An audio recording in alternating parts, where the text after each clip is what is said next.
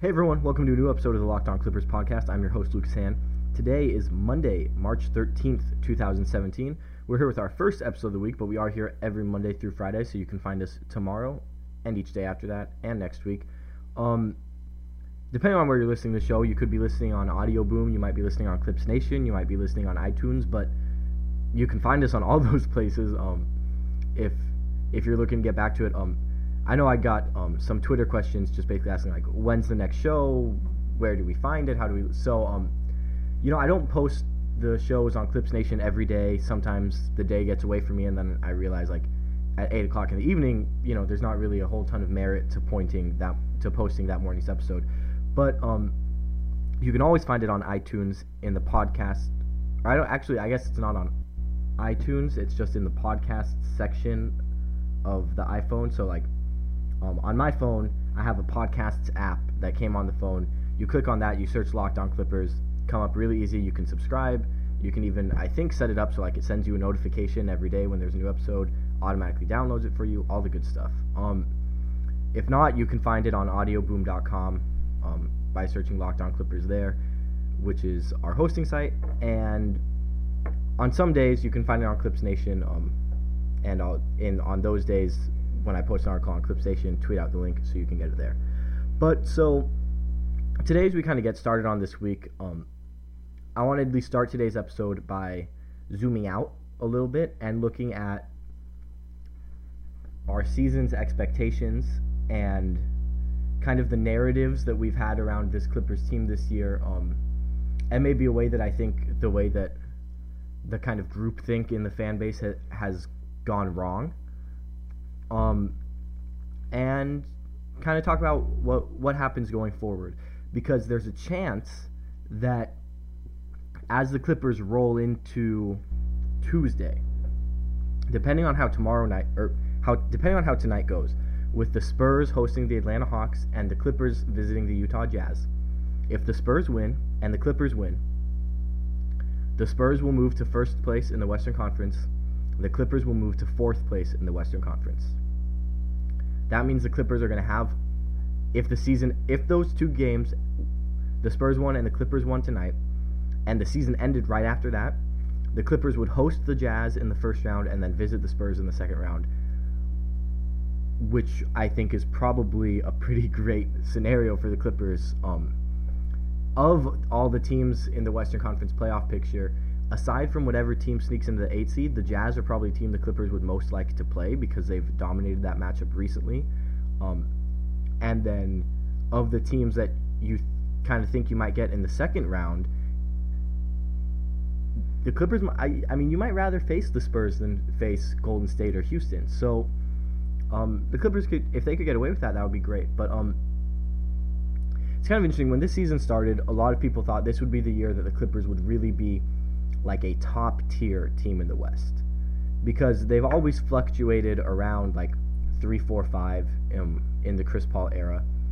And with OKC dropping down, and of course every year we always think that the Spurs are going to take a step back, right? And at a certain point you just give up. The Spurs are going to spur. But we thought this was the year the Clippers would really fight with the Spurs for second, and we thought there would be a clear divide between Clippers, Spurs, Warriors, and the rest of the teams. Notably, Utah, Memphis, OKC, Houston, all the other good teams in the West. But I don't think anyone expected Houston to be as good as they are, or at least the general consensus wasn't that the Houston Rockets were going to be the head and shoulders 3 seed. And the Clippers, their season has been a little disappointing. They've definitely struggled with injuries, which gives them a little bit of a pass, and they've definitely struggled playing basketball at times, although at times they've looked great. So it's really the type of situation where we saw that season a few years ago where the Clippers had like the perfect December, and they were like the best team in the league in the first 30 games. They peaked early. They peaked early that year. So maybe this year the Clippers just aren't peaking early. Maybe they really are being patient and biding their time. And that brings me to another point, which is that we talked a lot about, or I've seen a lot of talk really about how the Clippers need to avoid Golden State for as long as possible, because the later you play Golden State, the greater chance there is for randomness, meaning someone gets hurt. Essentially, when people say randomness, it means they don't want to say, man, we have no chance unless someone gets hurt, but that's what they mean. I guess it doesn't have to be hurt, but like tired or suspended, or the Clippers get really hot, or the Warriors locker room implodes, whatever. But basically, the longer you wait, the greater chance there is that something happens, because it doesn't look too great right now. Here's the thing about randomness, and I may have said this on a pod a couple weeks ago. Last year, the Clippers were set to face the Warriors in the second round. If the Clippers hadn't lost Chris Paul and Blake Griffin to injury in Game 4 against the Portland Trail Blazers, they probably would have eliminated the Blazers in 5 games, moved on to the second round against the Warriors, and played 3 or 4 games of that series with Steph Curry sidelined with that hyperextended knee. If the Clippers had been on the other side of the bracket and stayed healthy, they wouldn't have played the Golden State Warriors until the Western Conference Finals, at which point Steph Curry was back, and the Warriors were able to beat the Oklahoma City Thunder to advance to the NBA Finals. So if you were looking for your best shot, if you look back in retrospect at last year and you go, I'm a team that wants to eliminate Golden State, what was the best round? Where did I have my best chance? It would have been in the second round, because Steph Curry missed those games. The third round, they were better than in the second round. And I had this discussion with my brother, because my brother studied philosophy, and so he liked logic and that sort of thing. And I said, we kind of agreed. That's the thing about randomness. It's random. So you look at now, a lot of people were, kind of maligning the fact that the Clippers weren't going to get the 3 seed. I really wanted them to push for the 3 seed, just because I thought it would give them more advantageous matchups, and because I thought pushing Houston to 4 and forcing the Houston Rockets to play the Golden State Warriors gives you the best chance of the Rockets. The Rockets, I think, have the best chance of actually upsetting the Warriors. So you want to force the Rockets to play the Warriors before you have to, because they have a chance of beating them. But randomness happened, and it didn't happen in the second round, giving the Clippers a better chance to beat the Warriors in the third round. It happened a couple weeks ago when Kevin Durant got hurt. And now the Spurs are looking like possibly even the favorite to finish in first place in the Western Conference. As of now, they control their own destiny, because they're tied with Golden State in the loss column, and they have another game left against the Warriors, and they have the tiebreaker. So the Warriors are on the ropes a little bit as far as the 1 seed is concerned, and the Clippers are out of it as far as the 3 seed is concerned. So you're looking at a situation where what you really wanted was to make this crazy push and take the 3 seed, so that, yeah, you wouldn't get to play Utah in the first round, but at least you get San Antonio in the second round, and Houston would have to play Golden State, and then you'd play the winner of that series in the conference finals. Now, the Clippers are going to get that, except they're going to be able to take it kind of easy and finish in 4-5 and get the matchup they really want against Utah, instead of having to play Memphis in the first round, and then move on to play the Spurs in the second round. So it's kind of funny how that goes. Obviously, as far as determining home court for this 4-5 seed, the 2 biggest games are the games left between the Clippers and the Utah Jazz, the first of which is tonight's game in Utah. And then in a couple weeks, on March 25th, these 2 teams play in Los Angeles. Now, if you want to get tickets for that game or one of the other few remaining home games left in this Clippers season, buying tickets online for sports and concerts has been a confusing process for a long time. And it's always been hard to find the best deal for the game that you want to go to, and none of the other ticket sites get that. But SeatGeek is different. They've come along and created an amazing app and website that makes it easier than ever for fans to buy and sell tickets. I have the SeatGeek app on my phone, and I just used it the other day to look at tickets for the college basketball tournament, the ACC. The ACC championship was being played in Brooklyn the other day. Now the tickets were crazy expensive because Duke and UNC played each other in the semifinal, but I looked. Everything about SeatGeek is designed to make life easier for sports and music fans, and SeatGeek does all the price comparison for you by searching multiple ticket sites and ensuring that you get the best possible deal. SeatGeek does all the work, and you save the time and money. What's best of all is that my listeners get a $20 rebate off their first SeatGeek purchase. To get your $20 rebate on tickets, download the SeatGeek app, go to the Settings tab, and click Add a Promo Code, and enter promo code LOClippers. SeatGeek will send you $20 after you made your first ticket purchase. So download the SeatGeek app and enter promo code LOClippers today.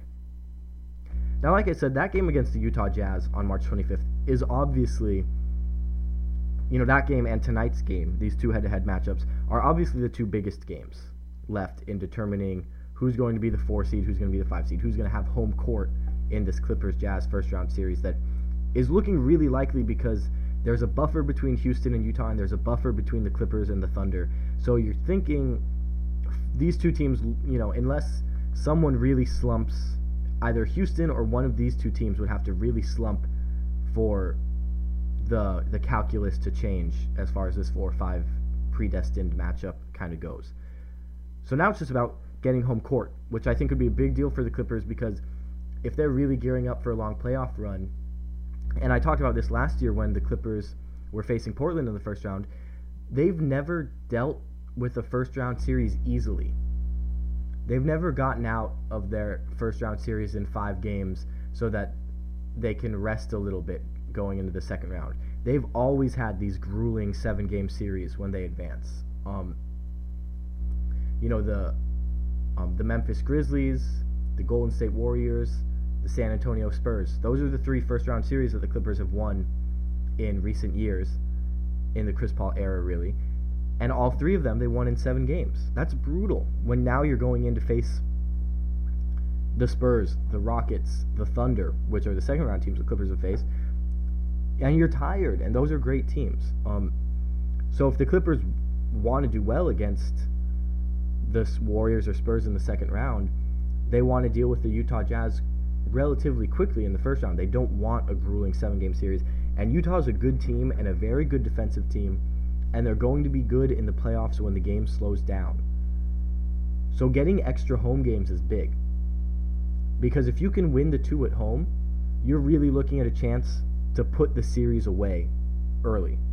If you have to go into Utah for both of those 2 playoff games, and the Utah fan base is crazy, and they haven't had a ton of success recently after being good, in the Darren Williams, Carlos Boozer era, that might be a kind of a rabid environment to go into for games 1 and 2 of a series. It would be a lot easier to go into there for game 3 if you're already up 2-0. And if the Clippers can handle that series quickly, it helps them in a second-round matchup against the Spurs. A lot of their second-round struggles in recent years can be traced back to fatigue and injuries. Now, in that first year that this team was together, I don't think they were going to, they weren't on the same level as that Spurs team that swept them in the second round, but they were beat up from that tough first-round series against the Grizzlies. When they played the Oklahoma City Thunder and lost in the second round, they had just played an emotionally draining 7-game series against Golden State Warriors while going through the entire Donald Sterling saga. And then when they played the Houston Rockets in the second round in that 3-1 collapse, obviously there was more to it in each of these cases than the fatigue, but the fatigue was a factor. Chris Paul was injured for part of that series against the Houston Rockets, and the Clippers that year, if you'll recall, didn't have much of a bench. They basically were playing Austin Rivers, Jamal Crawford, and Big Baby Davis as their only 3 subs. And once you get to, you play a full 7-game series, you have 1 day off, and then you play another full 7-game series. They played 14 games without ever having more than 1 day off in between, and playing essentially an 8-man rotation. They were cooked by the end of it. And that's part of what allowed Houston to come back. So that's a big deal. Winning getting out of the first round, getting this home court, I think is a big deal. I think Doc Rivers knows that. As much as he's told the team, we're going to have the long view, we're going to pace it, we're taking it slow with injuries, we're keeping minutes down all year. I think Doc might not have been as ambitious as I was when talking about the 3 seed and kind of pushing to pass Houston, because that would have taken a monumental effort.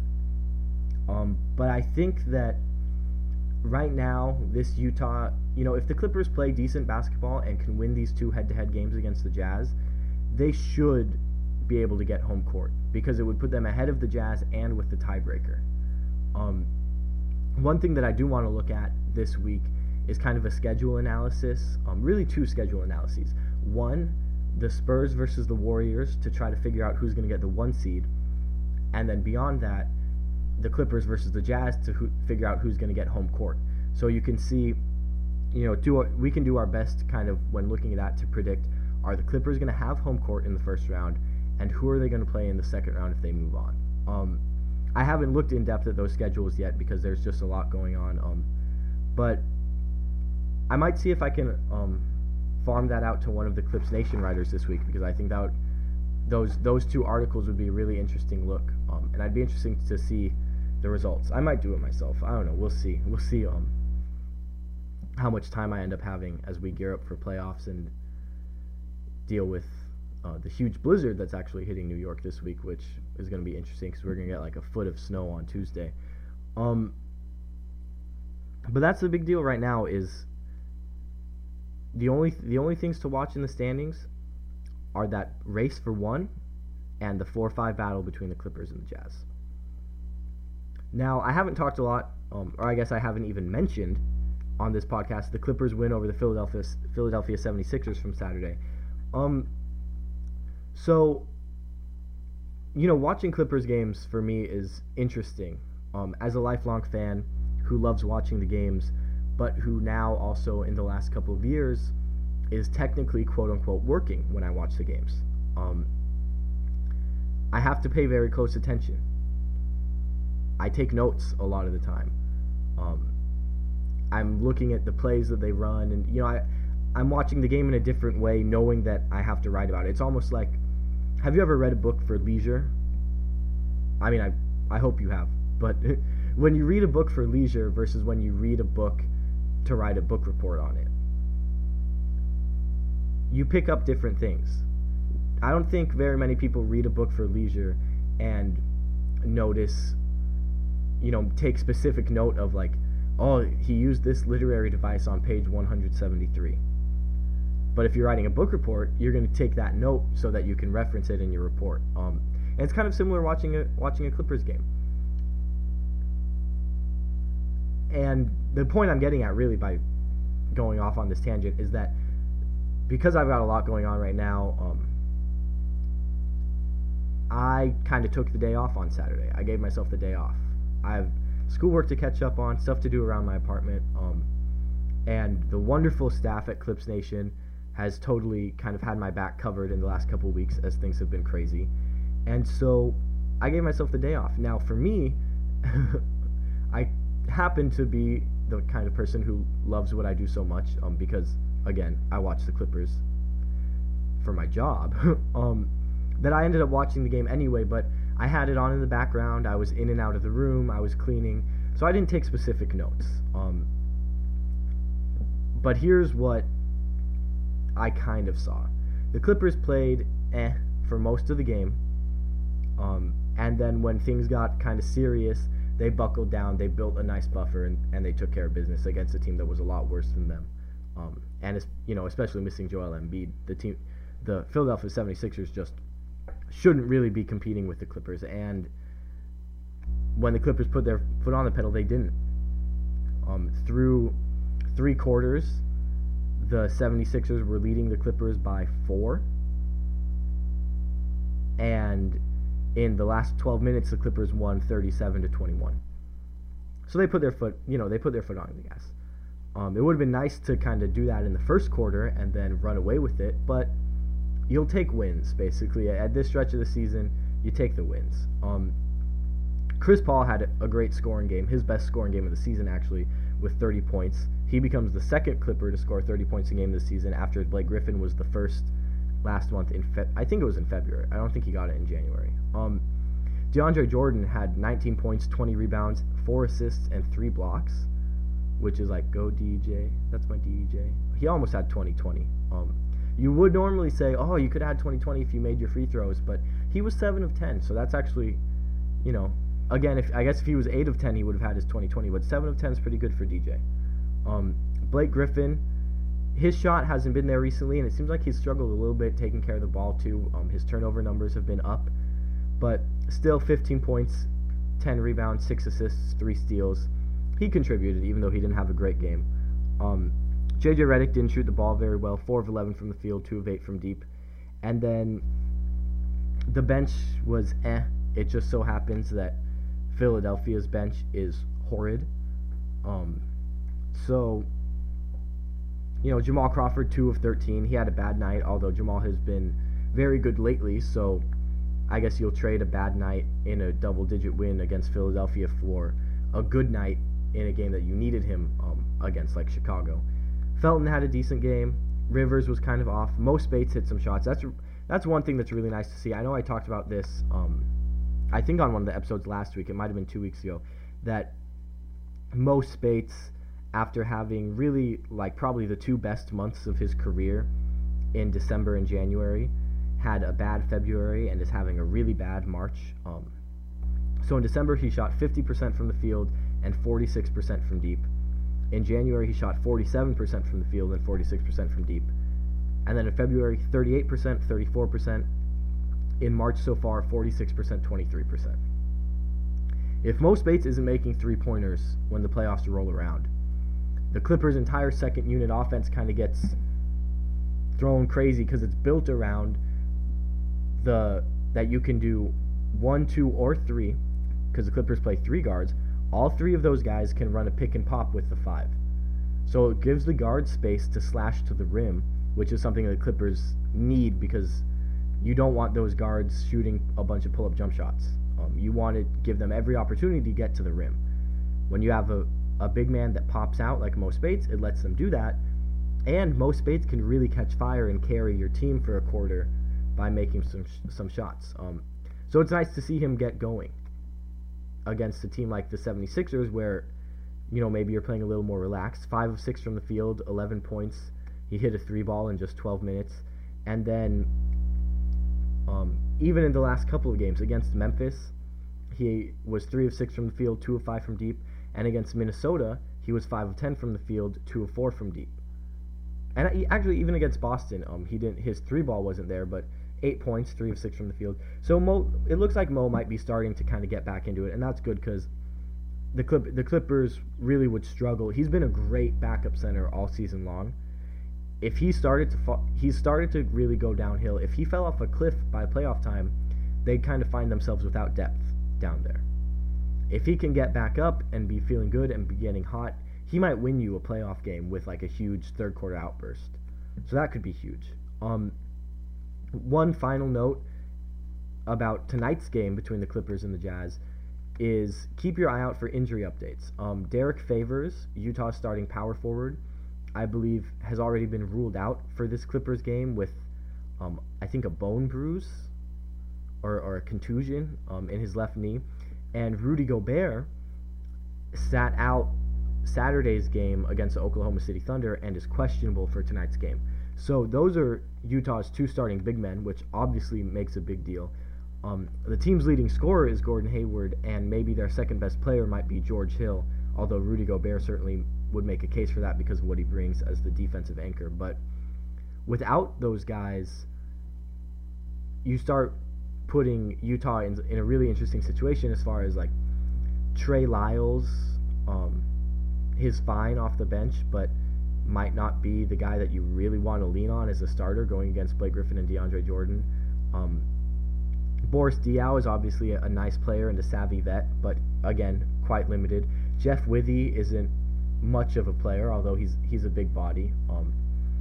And then they've been going small with Joe Johnson at power forward, but as long as the Clippers have Blake Griffin, I don't really see how you can get away with that. Now, when the Clippers go to their second unit and they put Wesley Johnson in at power forward, yeah, you can play Joe Johnson against Wesley Johnson. Joe's actually the stronger guy in that matchup. But asking Joe Johnson to guard Blake Griffin, I mean, that would be a field day for the Clippers. So Favors, I believe, is going to be out. So it's going to be interesting who fills in for him. Joe Johnson, it seems like, would be the guy in a vacuum, but because of the matchup with Blake Griffin, I really don't see how Utah can justify putting Johnson there. And if Gobert is out too, it just makes their situation even worse, which is helpful for the Clippers because it increases their chances of winning. But anything can happen, especially Utah has a guy, Rodney Hood, who you might not have heard of because he's a little newer onto the scene. But Rodney Hood can score the ball. He's only averaging 14 points a game. It's not like he's averaging 25 a night, but Rodney Hood can really score the ball when he gets going. So they've got enough talent on the team to win, even missing their big guys. But it certainly would help the Clippers. That's going to do it for today's episode. If you have any feedback or questions or comments or things that you want me to address on the show, feel free to hit me up on Twitter at LucasJHan or email me lhan.clipsnation@gmail.com. If you want to chat Clippers, go ahead and tweet at ClipsNationSBN. Check out the Clips Nation blog, clipsnation.com. And to like Clips Nation on Facebook, just go to Facebook and type Clips Nation in the Facebook search bar. Super easy. Yeah, we'll be back tomorrow and every other day this week with our new slate of episodes. Thanks for listening, guys. This is Luke Sand signing off for Locked On Clippers.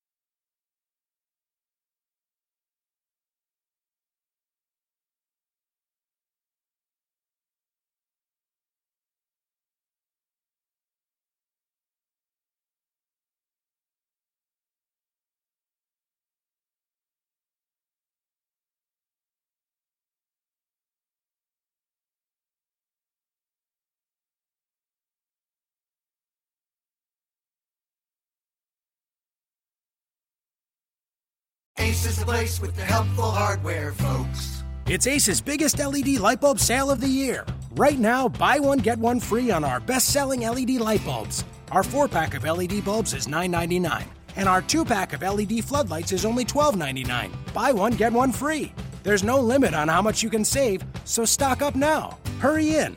Buy one, get one free on long-lasting 10-year LED bulbs now through Monday, only at your neighborhood Ace. See participating stores for details.